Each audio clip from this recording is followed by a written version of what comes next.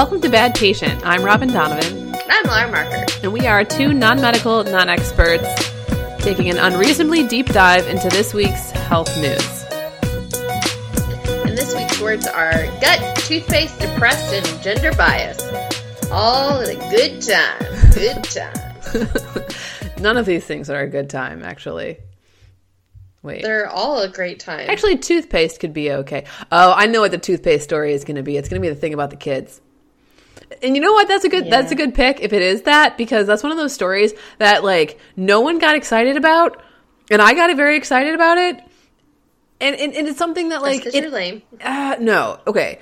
It's like people are getting all up in arms about stuff that's not going to actually impact them and is not actually dangerous. And then something comes along, like we did that study on dental floss. Because it wasn't that like Oral-B dental floss had some dangerous property, this one batch of it or whatever. And then we're going to do this thing on kids using too much toothpaste and all this stuff. And like, it's bad. But like, nobody cares. Nobody gives a fuck. Pretty much. All right. You ready for our first story? I'm absolutely ready for our first story. Let's do this. So it comes from BBC, and it's how to eat your way to a healthy gut. Do we actually have this information and know? Because this is one of my big questions about health, is the gut microbiome and how to improve it. But I thought we didn't know. I'm getting very excited. All right, go ahead. So there's a lot of interest. You're not the only one. Facebook has started advertising to me microbiome testing kits at home, which I think is the greatest thing ever. And if I had money, I would totally do one. I don't know what I'd do with that information, but it'd be like things I now know. So this article is looking at different studies that have been looking at how they can change. So it's looking at how to hack it, and you're right, nobody really knows. But it's looking at probiotics, looking at what those are. So those are like live yogurts, mainly contain living bacteria. Although usually not Greek yogurt, to clarify. And a lot of people don't know that you need to get yogurt. When you get those like thickened yogurts, a lot of those don't have it in it. So word to the wise. So the verdict of adding that kind of thing into it is adding a few strains of bacteria into your microbiome, though through taking probiotic, probably won't boost your gut health diversity all that much. So then there's prebiotic, which is are a source of food for probiotic bacteria to live off of. So basically, that's like exciting. Creating a habitable environment in the gut for these healthy bacteria to flourish. Exactly. But they do not increase the diversity of your microbiome. They will significantly increase specific bacteria, but they won't increase the number of different types of bacteria. Okay. So you can get more bacteria, but not more bacteria, like as far as like species diversity. Right. So mixing up. So microbiome diversity is probably not achievable by swallowing a range of whole supplements. Okay. But you can change the way that you eat and having a healthy diet of fruit, vegetables, whole grains, and a predictable routine. And there's evidence that for the efficacy of specific foods is always questionable, but a varied and diverse diet of healthy foods is likely to lead to an equally diverse and healthy microbiome, which I feel like is super lame way to say, like, you should eat healthy. It probably has an effect. Eat healthy and exercise. Then we have my personal favorite, which is fermented foods. Yes. Because this is for my Portland friend. Woo! And it specifically mentions kombucha. You know I love that stuff. You know I love it. Oh my God. Yes. I so love the it verdict so much. is fermented foods may help boost your microdiversity, but science hasn't up with this craze yet, as you all right say. That's fair.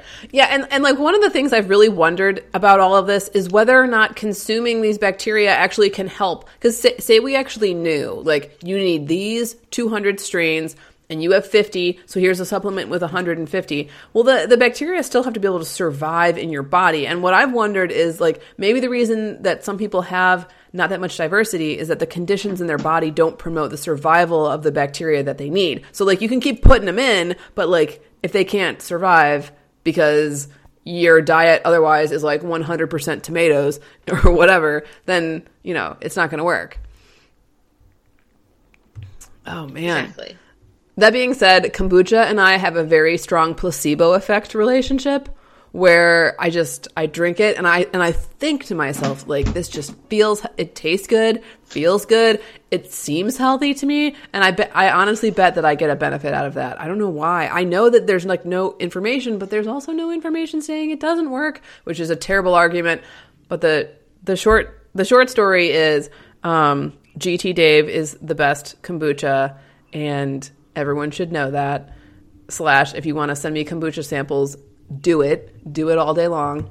But I hate the kombucha where they add all this extra sugar, because that totally, you know, sugar is not a health benefit. And they make it look like it has less sugar than it does by saying how much sugar is in an 8-ounce serving when they're selling you a 15 or 16-ounce bottle.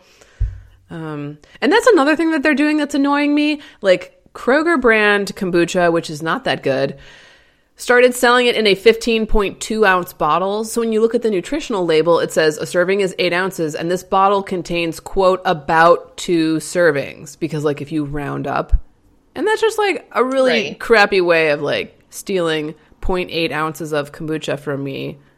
So there.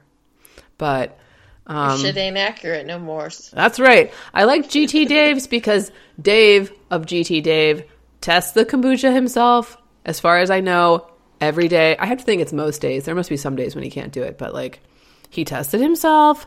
It's lower in sugar, and they have options that have juice or don't have juice in them, you know, so they can taste a little different. And I think the flavors are very good. I think GT Dave should sponsor this podcast. And if what you're thinking right now is that I'm a stereotype of a white woman, well, you're right. That was a really delayed response, Laura. Really delayed. I was thinking you're gonna say a Portland white woman, but okay, you're just so Portland that you can't imagine a time like. We don't see gender here in Portland. We don't see it. Oh man, I love it. All right, you ready for our next? Our next article comes from the Atlanta Journal-Constitution, and it's, your child may be using too much toothpaste and it's unhealthy, CDC says. So, this is about the possibility that you're using too much toothpaste. The CDC thinks that it's possible, so the organization surveyed parents and guardians of over 5,000 children. They asked when the children started brushing their teeth, how often each day, and the amount of toothpaste used. So they found that nearly 40% of children's ages 3 to 6 use too much toothpaste. So kids sense. 3 or younger should use a smear of toothpaste, which is about the size of a grain of rice. Oh, so little. And children 3 to 6 should be using only a pea-size amount of toothpaste. Okay. So the reason why they're concerned is because of the amount of fluoride, and they're likely swallowing too much. Mm-hmm. And another important fact that I hadn't really thought about, but they say that parents should be brushing their children's teeth as soon as the tooth emerges. So you got a teething kid, and now you got to start brushing it. I feel like that's going to be even a huger, more of a mega fight. Yeah, I mean, I think parents do that anyway, right? Like, I think... Oh, no. It says about almost 80% of children... Yeah. 80% of children studied started brushing their teeth later than recommended. Okay, never mind. I don't know why I assume parents just know these things. I thought you pop out a kid, they give you like a big book, you know, And it's like driving a car. You got to read the book and take a test, and you got to have 75% to pass or whatever. And, hopefully you don't skip the section on toothbrushing. Okay. Nope. Not a thing, Robin. Yeah, okay. I think this is important. There's also no stork. Shoot. I think the smear is probably really hard. How can you get a grain of rice-sized amount of toothpaste out of a toothpaste tube? You'd almost have to get a bigger piece out, that'd be hard. But this is Portland relevant because here in Portland we do not fluoridate our tap water. And I'm not sure I agree with that. I'm pretty sure I disagree with that, but I haven't really hardcore looked into it.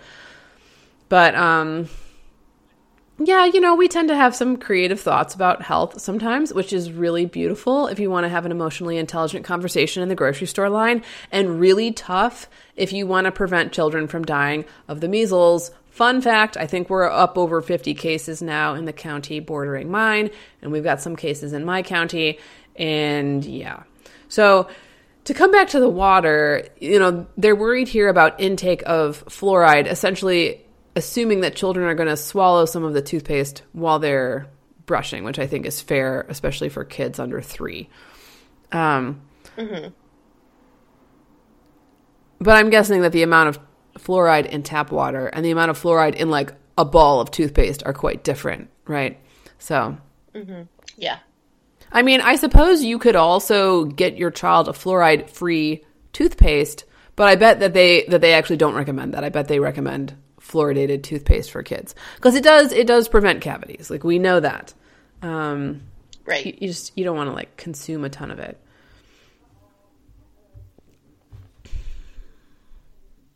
Yeah. So it's pretty cut and dry. That was. Yeah, well, it's a great story. It's a really good pick, and I'm annoyed with the people on my Facebook feed who are talking about, I don't know what. I mean, a lot of great things. I love you all. But not this. This is a thing that people should be talking about. I need to make a list of things that I think people should have cared more about. One, I'm still all over heavy metal presence in protein supplement products. Nobody cares about that. Nobody cares. 0 people care. I have not convinced one person to start caring. So if I've convinced you to start caring, let me know because you could be the first. This, no one cares about. I'm pretty sure that no one cares that sugar does not cause hyperactivity in kids. Just no one believes that, even though that's a thing that we're pretty sure about. I don't even know. It's just screaming into an abyss with these stories. All right, let's move on. Had enough.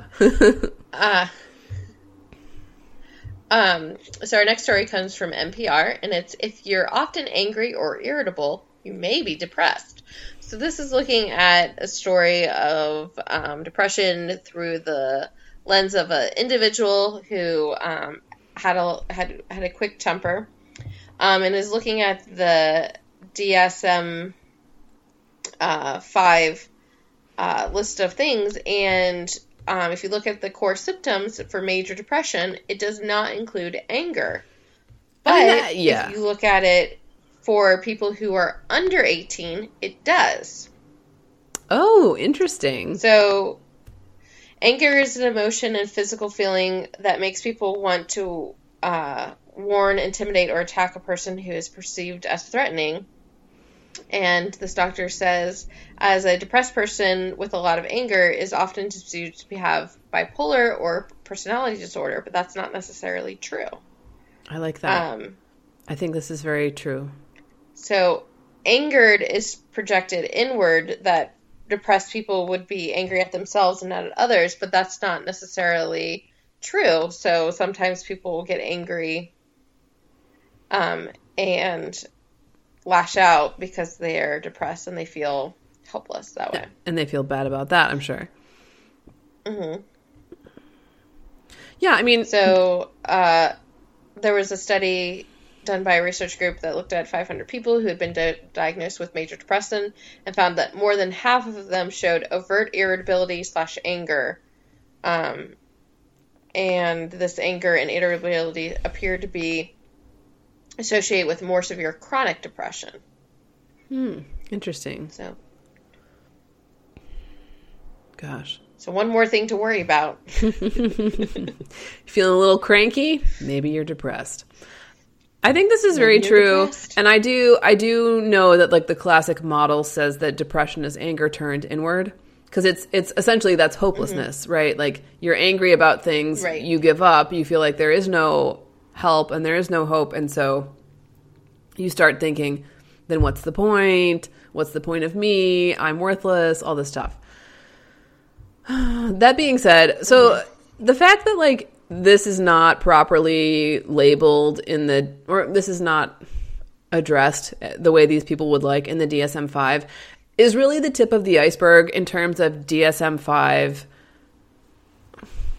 like controversy. So I don't know if you know this, but when the DSM-5 came out, basically, as far as I'm aware, the mental health community more or less just started punching each other in the eye because people were so upset. And I don't remember all the specifics, but a lot of it had to do with some of the changes around, I think, like gender dysphoria, or I don't even know. But some of the like homosexuality, transgender types of things were changed and updated. But a lot of people felt like the DSM-5 didn't do an amazing job of describing quite a number of mental illnesses. And gosh, I wish this had been more recent because I was really all over it for like 6 seconds and then it kind of has died down. So I don't know if people know what the DSM is, but it's, what does it stand for? Diagnostic Standards? What does DSM stand for, Laura? Do you know? I feel like this is important. Okay, so it's Diagnostic and Statistical Manual. You were right. Laura just texted me that, you guys. Kidding. So they have these, and it's defining medical conditions, and they have one for mental disorders. And so they're just saying, like, this is, like, depression is these things, anxiety is these things, and they're outlining pretty specific sets of symptoms and like ways of diagnosing these things. So, and that's what your insurance company uses. Like so everyone in the medical community in the US has to kind of dovetail, unless they don't take insurance, has to kind of dovetail into these guidelines. So if they change the DSM, it's a huge thing, and it can totally change how billing works. It can change what labels are used to describe people, which is like not the best thing we do in life. But a label sometimes helps determine like medication and compensation for a medical professional's time and all these different things. So the DSM is like super important. Influential. Yes, it's very influential. But like it's not necessarily done in a way that a lot of people agree with too. So for a long time they were influential and controversial. Yes. Yeah. So like people were really angry about like the lack of transparency in the last process, but also I think some of the definitions that they came up with, people didn't love. So, I don't know, maybe we can do more on that later, or I'll kind of check into it as we're talking about other things. But, so it's worth pointing out in this case that they're saying like, it's not even in the DSM-5. Well, that's not even surprising, right? Like, it's not surprising at all that the DSM-5 is incomplete or controversial is what I'm saying. So like they've pointed that out here and I'm kind of like, well, the DSM-5 as a thing that causes controversy, particularly in psychology and psychiatry, is like, that's a known quantity for those of us who follow these things. On brand. It's on brand. Yeah. Yeah. Also, like, the APA is just like a really problematic organization, so there's that. Yes, and I hate the way that they force everyone to cite things. It's highly annoying. Our grad student has her own critiques of the... Yeah, see, like, I was kind of upset that the APA condoned psychologist-led torture of, like, various quote-unquote war... They're not really war criminals, but, like, people that we have, you know, for political reasons put in captivity. And, like, they allowed psychologists to be a part of this, like, kind of like, we're going to supervise the torture, and a bunch of people got super upset about that. But yes, you are right, the APA style manual can also create some day-to-day little headaches with its peccadillos. Yeah, especially with the modernization of technology and the way that we share things on the internet. It makes it really hard to fucking cite things. But don't they have an app for that? Not that it's accurate in any consistent way. Okay, I found a little more info about this DSM-5, and some of it looks to be around allowing people to get a label with fewer and fewer symptoms. So like attention deficit disorder and generalized anxiety, they kind of like lowered the bar, which a lot of people are going to find controversial because it's the same thing as with the blood pressure. There's a band of people who were normal, and now we're saying like you have a mental illness, and it's just a matter of like we changed the definition of the thing. Right. So that increased. Like all of a sudden more people have it. And then they made bereavement a mental disorder, which some people did not agree with.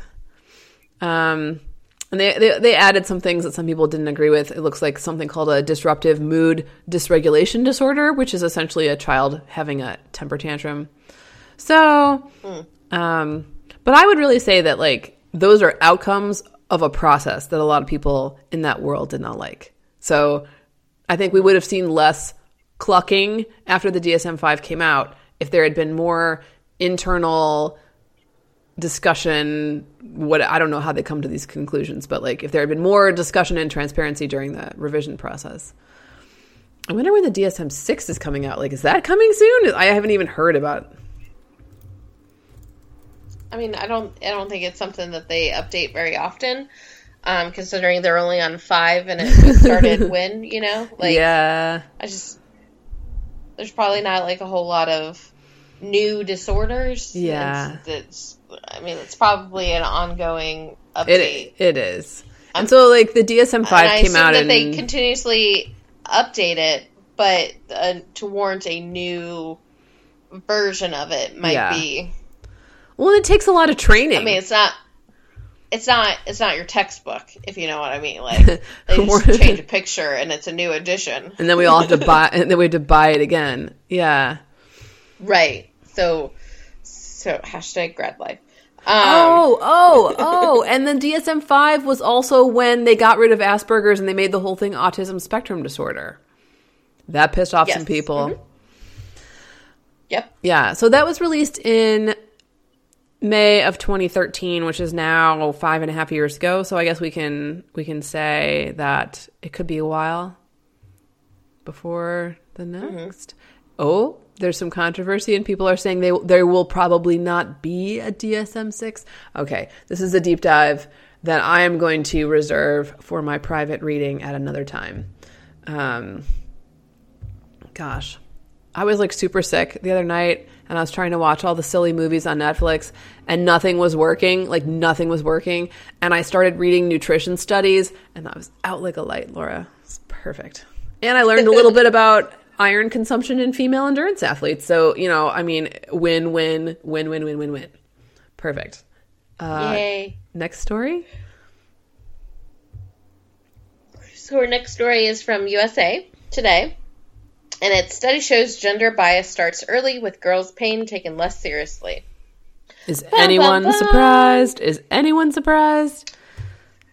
So there's new research from Yale that builds on a 2014 study that confirms adults believe a child is feeling more pain when the child is a boy as opposed to a girl, although the child experiences are the same actual pain. The surprising twist, women are more guilty of rating a boy's pain higher. Oh, stab me in the gut. So a new study published in the Journal of Pediatric Psychology asked adults to assess how much pain a child was in, who was experiencing by looking at identical reactions to a finger stick test. Adults upgraded the level of pain when they thought boys were feeling and downgraded for girls. God.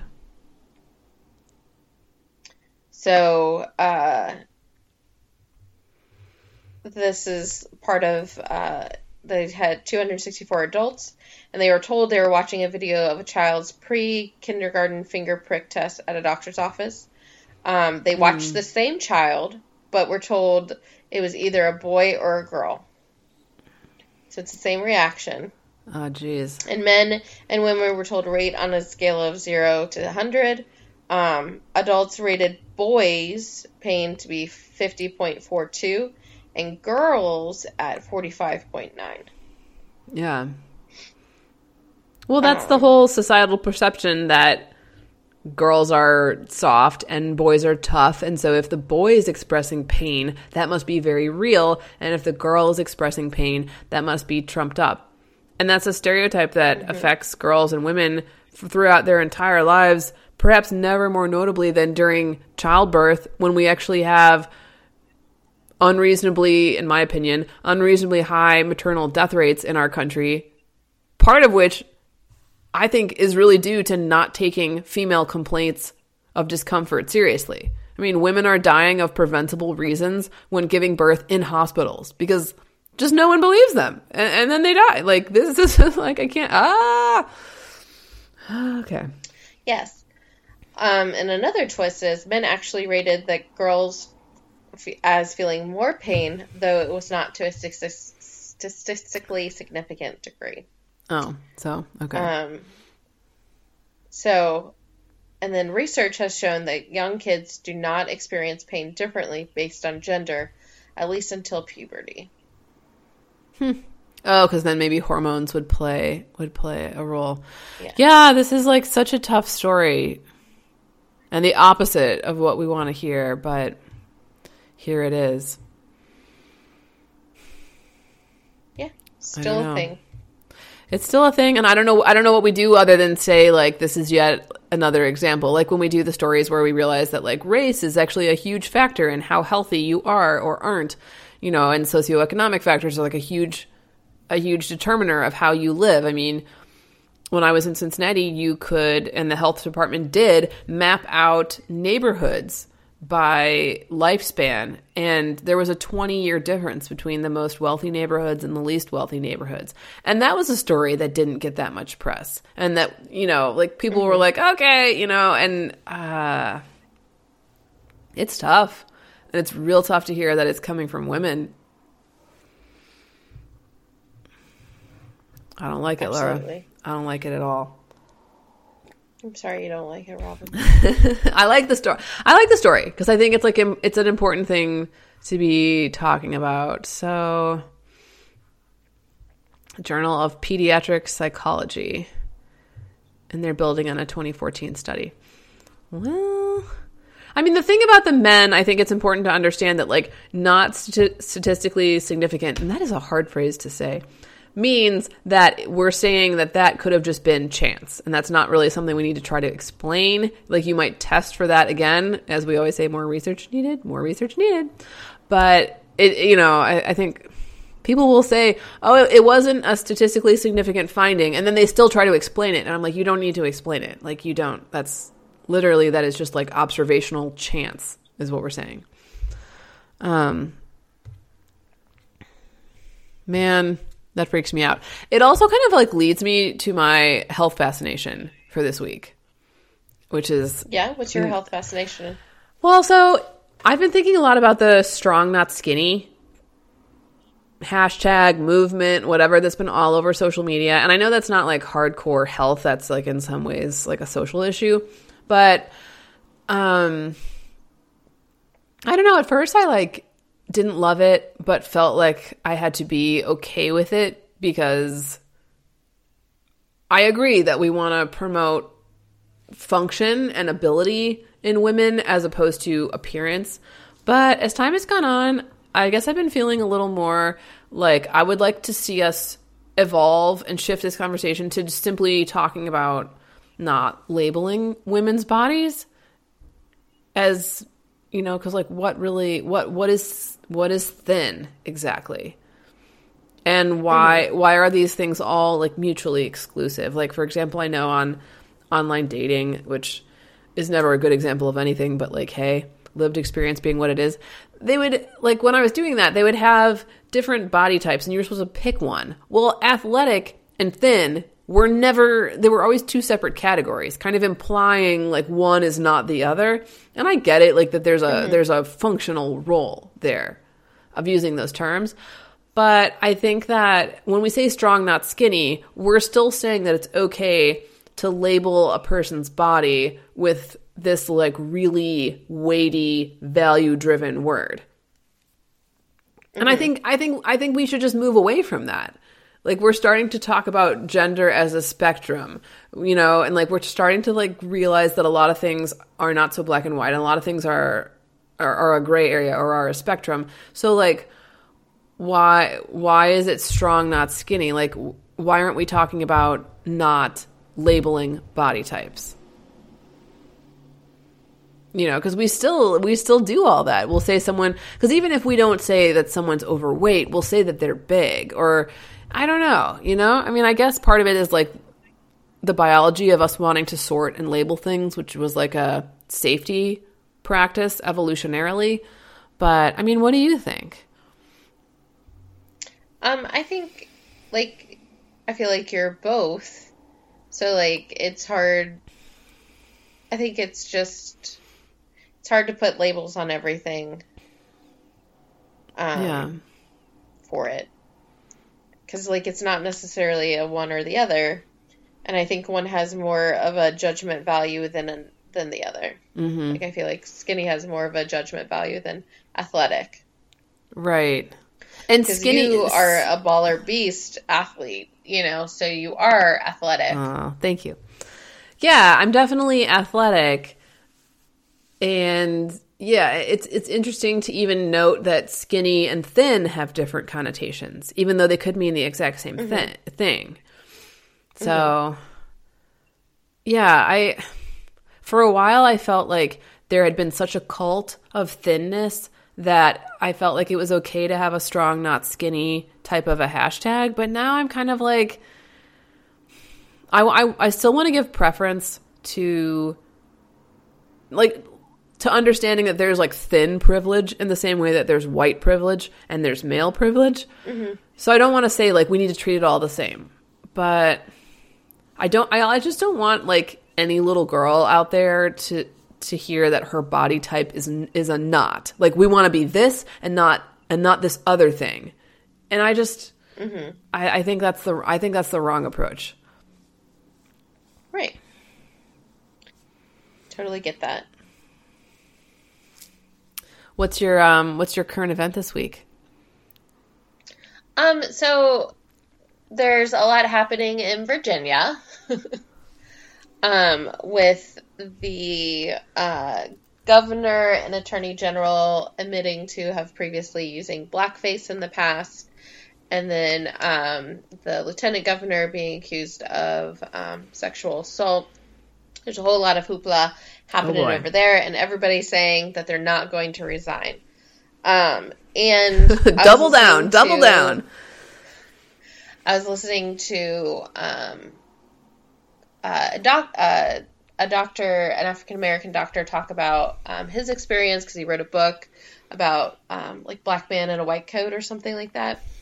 Okay. Might have been what the book was called.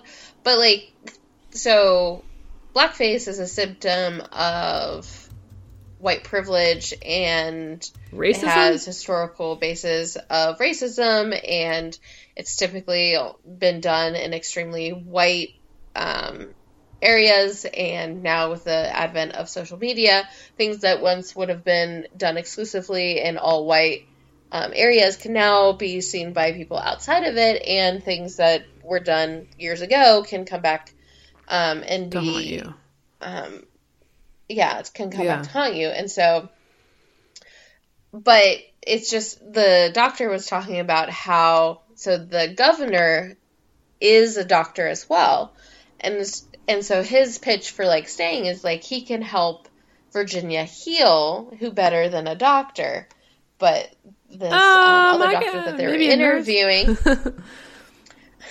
were interviewing, was talking about like, what about the experiences for those patients that were seen by that doctor, because that school at that time was in a predominantly black neighborhood, right? And so the populations that they would have seen, and it was in 1984, so 34, 35 years ago, those doctors are still practicing, right? Like that they grew up or were trained, like they still exist and are probably most likely the people that are training like the next generation of it. Yeah. So looking at like systemic biases that we have within the medical field to begin with, and then you have people expressing these racist tropes, and how that can impact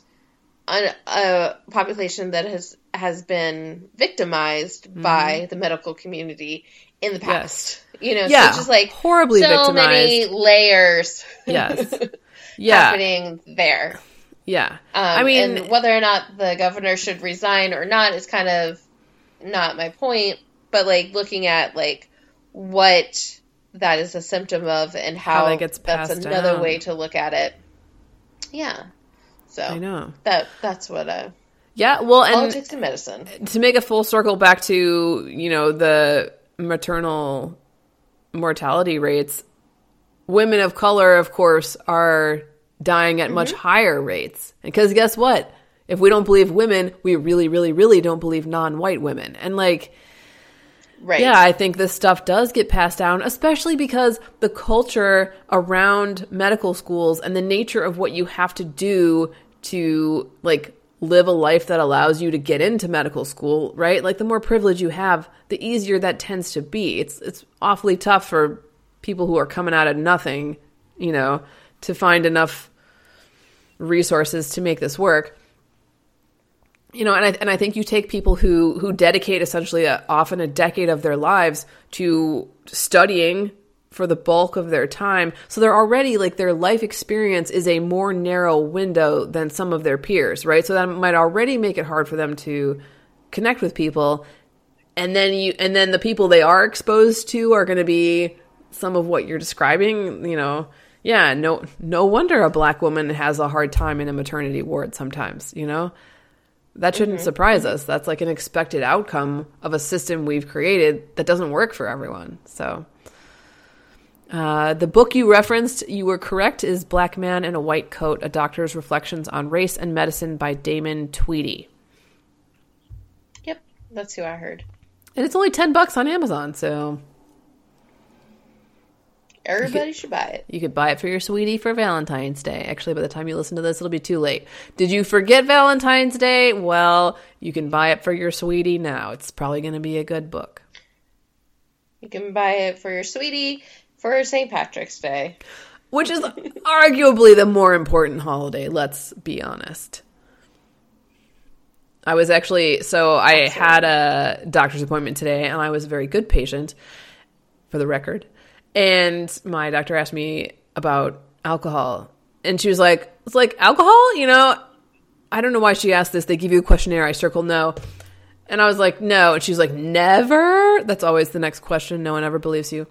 And I said, well, I mean, maybe like a couple drinks a year if you want to say like maybe one around Christmas and probably one on St. Patrick's Day.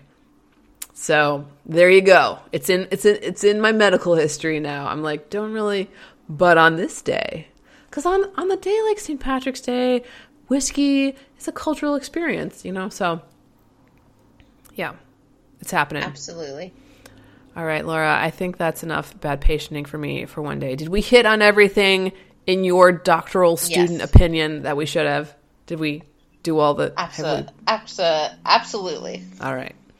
So if you want to connect with us, you can send topic ideas to hello@thebadpatient.com. You can rate, share, and subscribe to the podcast wherever you get your media. We suggest Apple Podcasts. And you can follow us on Twitter @thebadpatient. Until next time, we hope you have a great week. Thanks, Evan. I knew I forgot something. There's like a theme song. It's this guy. We'll touch on it on another week. I'm out.